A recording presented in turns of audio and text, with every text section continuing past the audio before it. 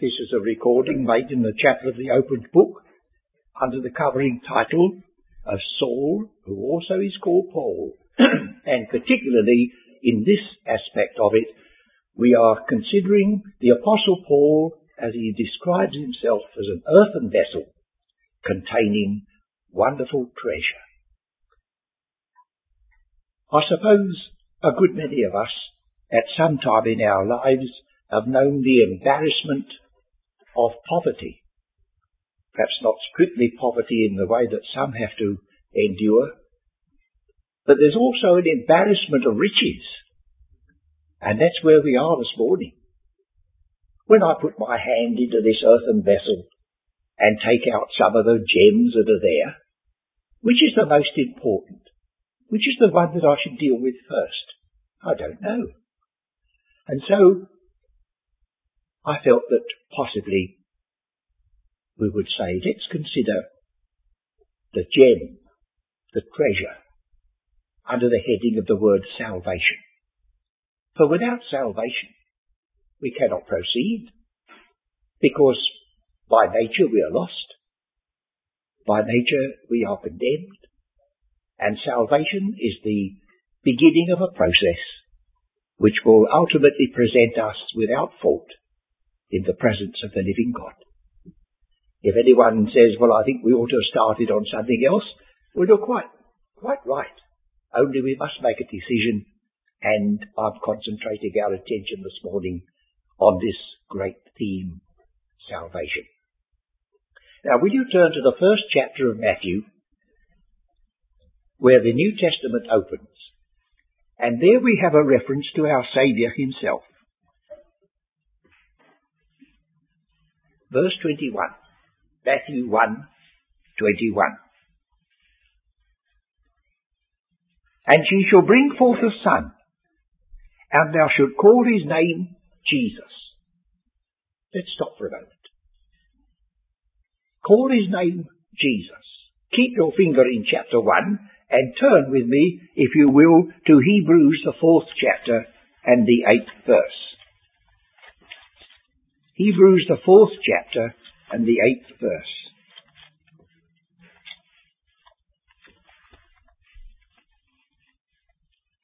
It says, for if Jesus had given them rest, then would he not afterward have spoken of another day?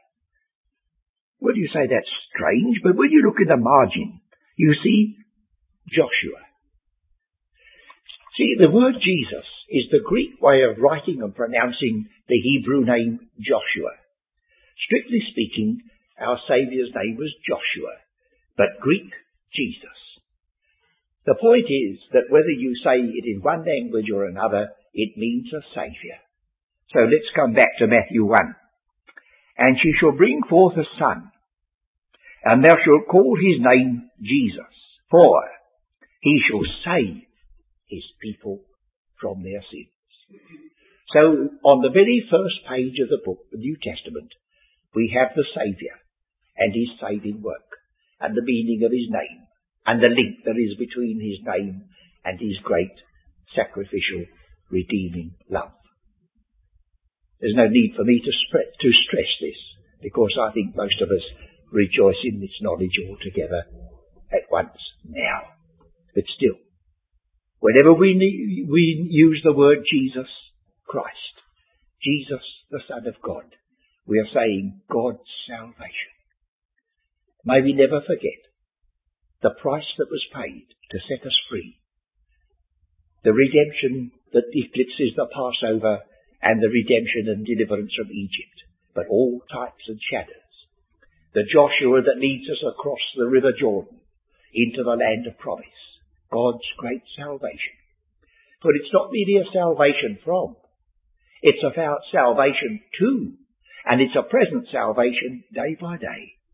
He is the one who is in the past, in the present, and the future, true to his name, a Saviour indeed. Let's look further afield, shall we? We read as a part of our lesson Romans, the 1st chapter, and I think that's the next passage we must turn to.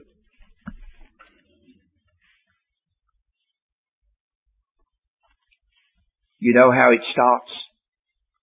Paul, not merely a servant, but a slave, a bond slave of Jesus Christ, called to be an apostle, separated unto the gospel of God.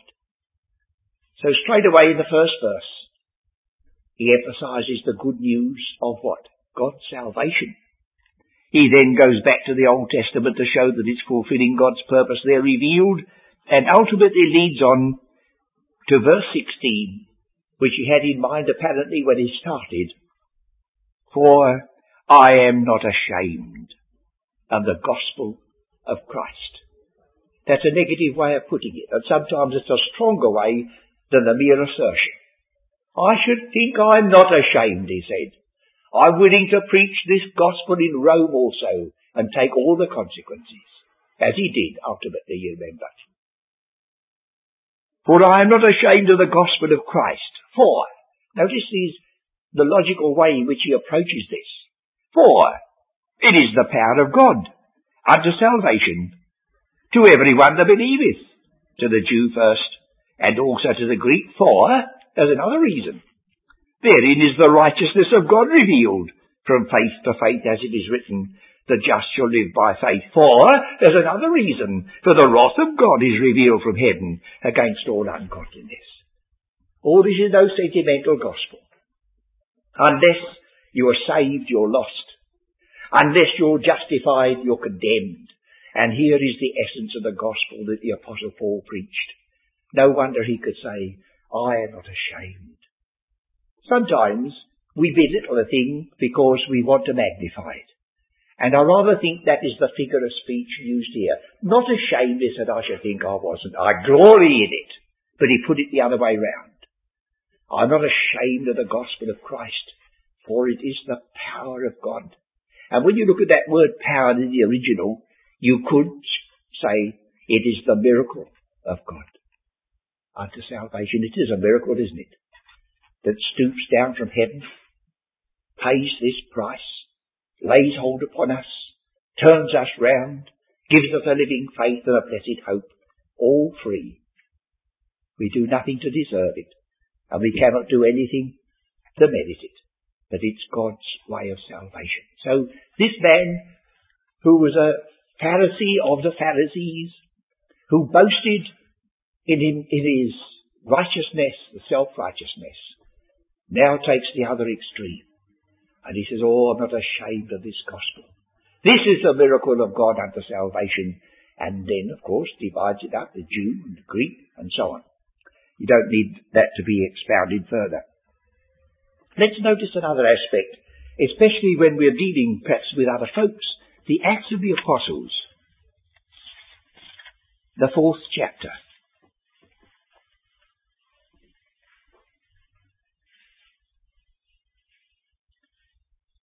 A miracle has taken place, and you find it says in verse 10, Be it known unto all, and to all the people of Israel, that by the name of Jesus Christ of Nazareth, he doesn't stop now, he goes on, whom ye crucified, whom God raised from the dead, even by him doth this man stand here before you whole or saved. Here was a miracle. A man crippled, unable to move, had to be carried about. Then he goes on to say, this is the stone which was set at naught by you builders, which is become the head of the corner. Neither is there the healing. This word salvation is the word healing. Whichever way you translate it, bodily healing or spiritual healing. So he says, look, this man is healed. He stands on his feet. He begins to walk himself. Neither is there the healing, the true salvation. This is only a type and shadow of the real thing. Neither is the real thing in any other. For there is none other name under heaven given among men whereby we must be saved. And that's as true today as when the words were uttered. There is no salvation by any plans, by any things that you and I can do. We may write books, we may circulate them, we may make tapes and everything, but unless Christ is there, either in person or in witness, salvation is utterly impossible. But blessed be God, he stoops to use these earthen vessels, and the ministry of the gospel can bring salvation to a poor sinner who puts his trust in the Son of God, as we know for ourselves and rejoice in that fact. So we have his name, Jesus, Joshua, a Saviour by name. We have his gospel, which is the power of God unto salvation to everyone that believes. And we read there is none other name under heaven given among men whereby we must be saved. It's rather a pity that the word gospel is used by folks in a very loose way. The gospel of social reform, the gospel of clean houses, the gospel of this, the gospel of that. But here is the gospel which is beyond all the possibilities of men to encompass and is of God and through Christ alone. If you notice now the extent of this salvation, it's expressed in wonderful language in Hebrews chapter 7, verse 25. I'm taking it a bit like this because I'm conscious that those of you who are listening to me are already saved and know it, but you also have the glorious opportunity of speaking to others, and sometimes you may pick up a word or two from the speaker as a way of presenting certain aspects, and I trust that may be so in this case.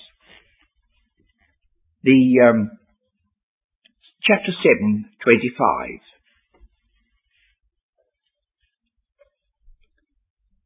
It says, wherefore he is able also to save them to the uttermost that come unto God by him, seeing he ever liveth to make intercession for them. I did come across a little leaflet once. It says, from the guttermost to the uttermost, playing on the words. The deep degradation of some who have been lifted out of the horrible pit and the miry clay, and their feet put upon a rock, and became ministers of the very salvation which had accomplished their deliverance, from the guttermost to the uttermost. But that's by the way. Here we have then a salvation which has no limits so far as man is concerned, to the uttermost. And who is it that's being revealed? It is Christ, of course. For such an high priest became us, who is holy, harmless, undefiled, separate from sinners, and made higher than the heavens. And yet that holy, harmless, undefiled person bore our sins in his own body on the tree. And there was no other one to do it, because everyone else had need to have a saviour themselves. And so we're shut up to Christ. Christ is our saviour in the fullest sense, or we have no salvation that's worth the word, so far as this earthen vessel is concerned, the treasure in him. Will you now look at Ephesians chapter 2, verse 8. Ephesians chapter 2, verse 8.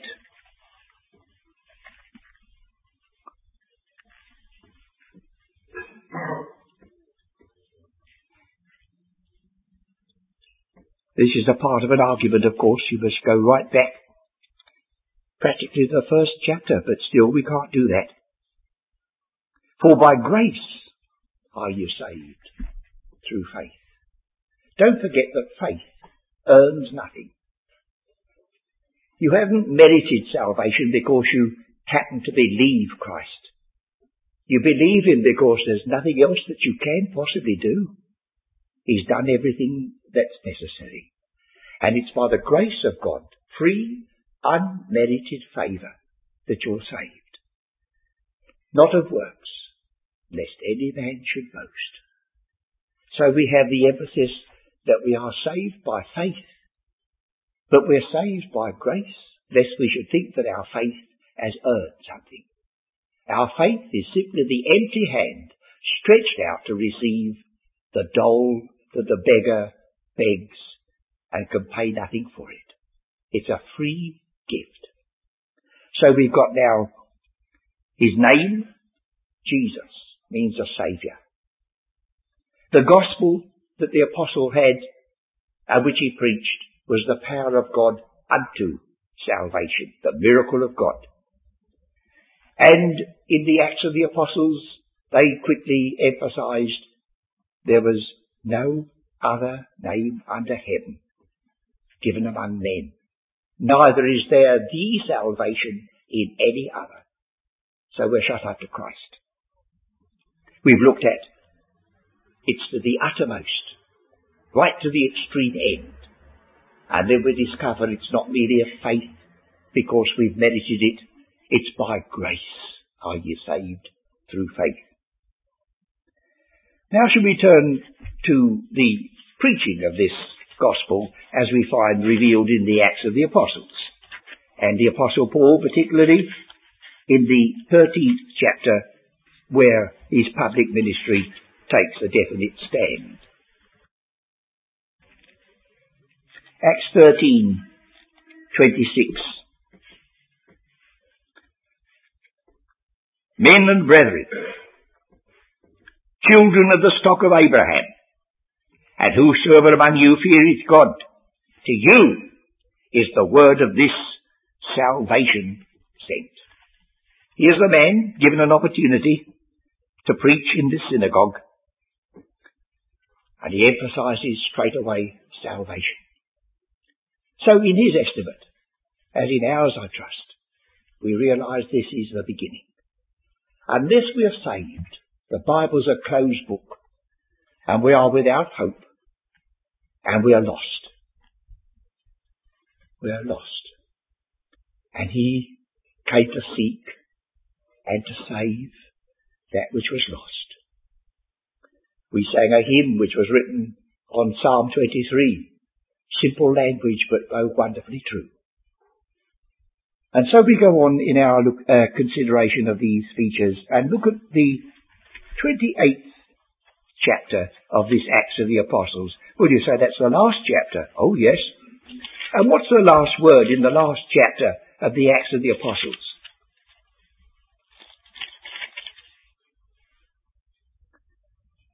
Verse 28. Be it known therefore unto you that the salvation of God is sent unto the Gentiles, and they will hear it. And there was a division, and Israel passed into their present blindness, and you and I have the glorious opportunity of hearing a full salvation, practically as a consequence. So we've got this stress, you see, in Paul's epistles. It's not reserved for the opening of the gospel to the unsaved. It keeps on coming. This man delighted and rejoiced in the trust that was given him to preach a saviour, a salvation that was eternal, a salvation that was gloriously in the future, a salvation which involved body and spirit, a salvation which to do with the forgiveness of sins, a salvation that provided a robe of righteousness, a salvation that guaranteed life everlasting in glory, all under that one word. Oh, what a Saviour, that he died for me. From condemnation, he has set me free. And so we've got this wonderful trust to make this known as far as it's humanly possible. Now let's take it a stage further and notice in writing to Timothy, 2 Timothy, chapter 3, 2 Timothy chapter 3, we often turn to verse 16 when we're speaking about the inspiration of Scripture. But don't let us forget that this was a part of a statement made by Paul to his son Timothy, and we go back to the 15th verse. We could go back further still. But the 15th verse, and that from a child thou hast known the Holy Scriptures, which are able to make thee wise unto salvation through faith which is in Christ Jesus. What an encouragement for you and for me when we have to deal with children. And we have the problem of putting salvation before them.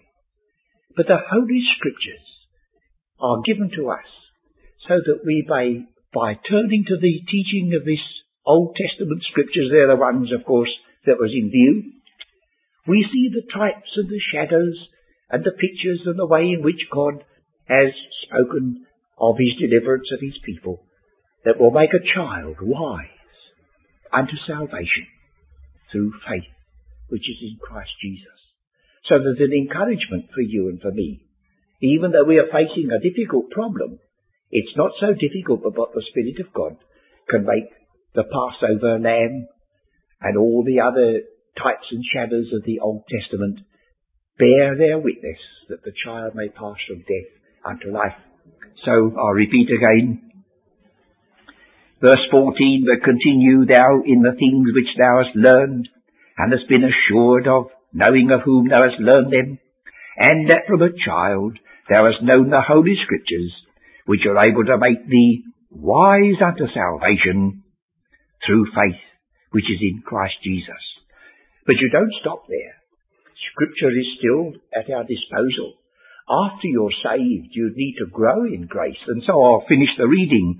All Scripture is given by inspiration of God and is profitable for doctrine, for reproof, for correction, for instruction in righteousness, that the man of God may be perfect, truly furnished unto all good works. So verse 15 says from a child. Verse 17 ends up with a man of God. That's the range of this book. From a child, you know, the holy letters. And the man of God still needs it, and will still need it, until the day comes when he's in the presence of the living Word of God himself, and the written Word will then have served its turn and purpose.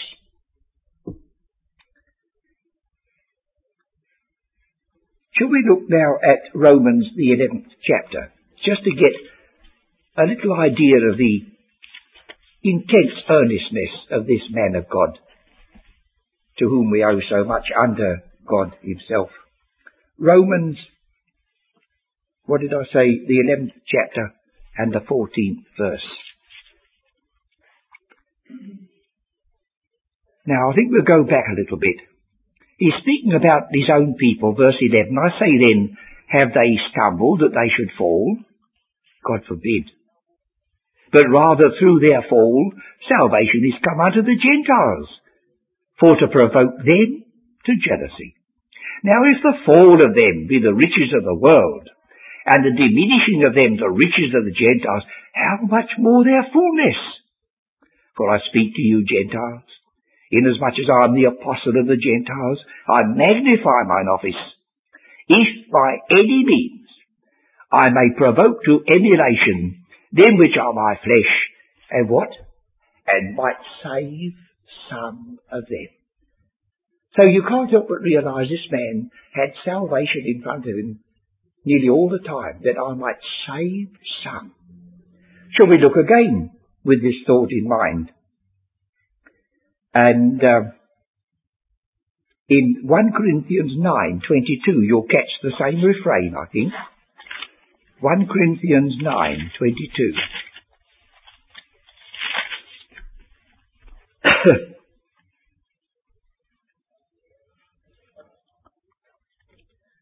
He's speaking about himself.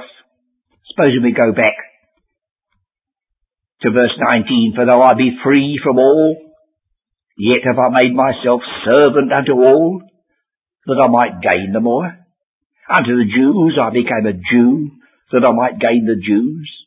To them that are under the law, as under the law, that I might gain them that are under the law. To them that are without law, as without law, brackets, being not without law to God, but under the law to Christ, that I might gain them that are without the law. To the weak I became as weak, that I might gain the weak. What's he doing all this for? I have made all things to all men, that by all means I might save some. Isn't this a wonderful thought? That man's intense earnestness. He put himself in all sorts of predicaments and positions and conditions so that by some means or another he might save some. I feel a bit rebuked sometimes as we read the earnestness of this man of God. He is set before us indeed as an example that we should follow very closely, because he followed so closely in the steps of his Lord. Shall we look now at Romans, the 10th chapter and the 13th verse? Romans, the 10th chapter and the 13th verse.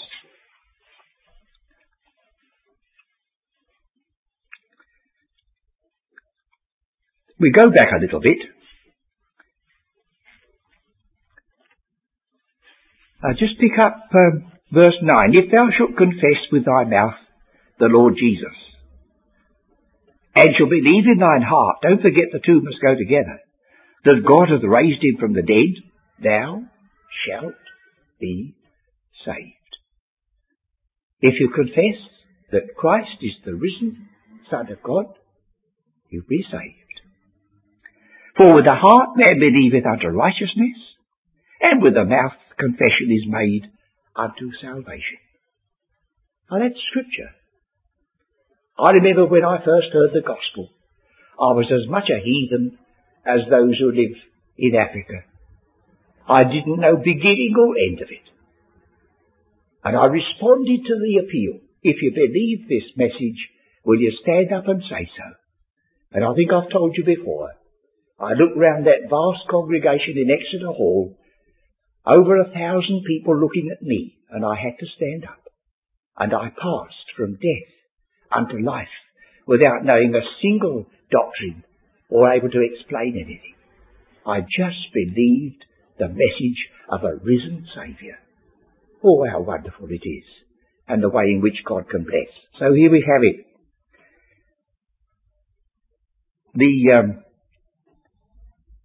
That's Romans the 10th chapter and the 13th verse. For whosoever shall call upon the name of the Lord shall be saved. How then shall they call on him whom they have not believed? How shall they believe in him whom they have not heard? How shall they hear without a preacher? How shall they preach except they be sent? Oh yes, there's all this in it. But that's in the hands and under the control of God.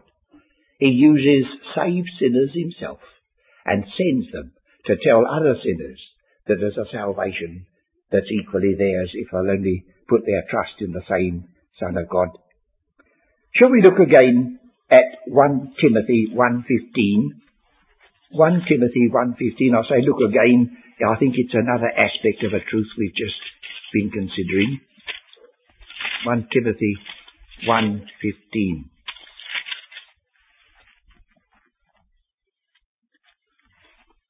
This is a faithful saying. This is a faithful saying. There's an impression here of earnestness, of reality, of something very, very important. This is a faithful saying, and worthy of all acceptation. What, Paul? What? Nothing about heavenly places, nothing about before the foundation of the world, just this, that Christ Jesus came into the world to save sinners. Christ Jesus came into the world to save sinners. And then he adds that beautiful little bit, of whom I am chief. And it may mean not so much he was the chief of sinners, but he was the first of sinners to be saved in the way that he was. He was there on the road to Damascus, and he was saved by the appearance to him in vision of the risen Christ. And he said, I am a pattern unto all those that believe. I did nothing. I simply looked up and said, Who art thou, Lord? He said, I am Jesus, whom thou persecutest. Finished. That Christ Jesus came into the world to save sinners, of whom I am the first of a series, or of whom I am the chief of sinners in my own estimation.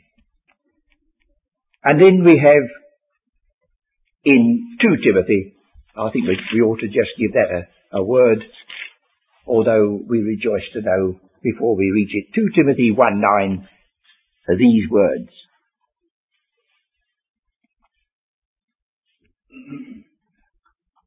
Who hath saved us, he's speaking about God, who hath saved us and called us with an holy calling, not according to our works. We can never do anything to pay for our salvation. We can never do anything by any suffering we endure, not according to our works, but according to his own purpose and grace, according to his own graceful, gracious purpose, a purpose that goes back before time, which was given us in Christ Jesus before the world began. So this is another way of saying before the foundation of the world or overthrow of the world, here's a purpose working out of which we have no possibility of altering or affecting. But what about now? That's before the world began, but is now made manifest by the appearing of our Saviour, Jesus Christ, who hath abolished death, and who hath brought life and immortality. And that may be better expressed, immortal life. Not merely two things, life and immortality. But life, yes, but immortal life. You know how so many philosophers have argued, and unbelievers have argued about the necessary immortality of the soul. Well, that's not known in Scripture. The soul that sinneth, it shall die. But immortality is the gift of God, and it is this great salvation which provides life for those who are dead in sins. And salvation is the great covering term for the grace of God given to you and to me, the door by which we enter into all the promises that wait us in whichever calling we may be found. I trust that although it's a simple word this morning, and one that you already anticipate and believe, you're nevertheless glad to have your thoughts directed to him who is a Saviour, who brings salvation with all its blessings and hopes. And one day we're going to look upon him and we're going to rejoice in his presence as a consequence of the great salvation which has been provided by his life, his death, his resurrection, his ascension, and his present session at the right hand of God. Oh, what a Saviour that he died for me.